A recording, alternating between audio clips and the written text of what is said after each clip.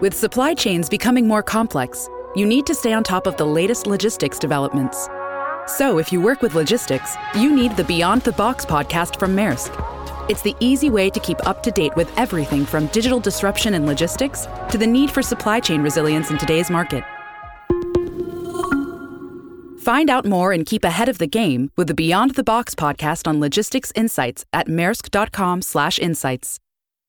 Hello, everyone. This is Tom Fox, and I'd like to welcome you to the Daily Compliance News. The Daily Compliance News is an offering of the Compliance Podcast Network. January 23, 2019, the Horse Meat Edition. We begin with a story out of Europe from the BBC, where the trial of two former managers of a French meat processing firm are accused, along with two Dutch meat traders, of selling used cheap horse meat and beef products that were sold across Europe in 2013. This was certainly a disgusting scandal at the time, and quite a long time for these gentlemen to be brought to justice. Next up, in a story from the Financial Times, another U.S. company took a massive fine this week. First, it was Google over data privacy. Now it's MasterCard over restricting competition as EU regulators say the credit card group limited banks' ability to shop around between member states to offer lower fees, thereby restricting competition between banks and raising the cost of credit card payments for retailers and customers. Next up, the Stanford Daily has a very interesting article where it reports on a speech by Tyler Schultz and Erica Chung, who were two of the whistleblowers from the Theranos company, who described the atmosphere of the company as secret and toxic, yet it was an open secret that the founder and CEO, Elizabeth Holmes' famous blood testing technology was fake. Tyler Schultz certainly paid the price for this socially, financially, psychically, and all others ways after he tried to bring the light of day into the fraud that was going on in Silicon Valley. He said that he thinks that the greatest disinfectant is the light of day, and I could not agree more.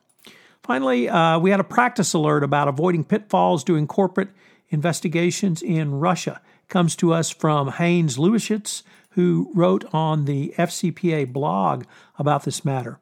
He said there were several potential pitfalls, including whistleblower reports, as whistleblowers are not specially protected under Russian law. Their data protection requirements, the transfer of personal data, requires the consent of the relevant employee and a data transfer agreement with the local company. This obviously negatively impacts Western companies.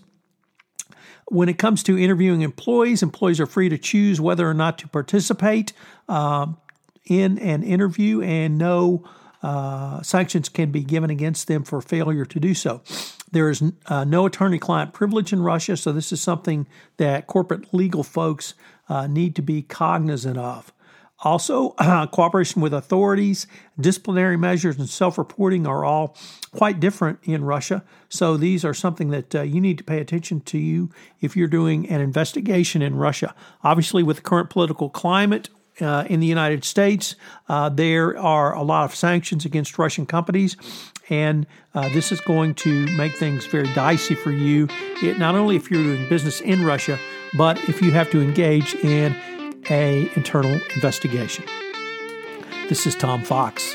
If you have any ideas for the Daily Compliance News, please feel free to email me at tfox@tfoxlaw.com.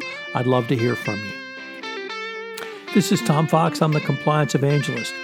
As you may know, we've had several new offerings on the Compliance Podcast Network. One of those includes Popcorn and Compliance, where Jay Rosen and I take a look at compliance through the lens of movies, both current, contemporary movies, and classic movies. Also premiering in December. And finally, Mary Shirley and Lisa Fine have premiered their new podcast, Great Women on Compliance. I hope you will check that out. It's a great podcast series. We have several other offerings that we are in production and will go live after the first of the year on the Compliance Podcast Network.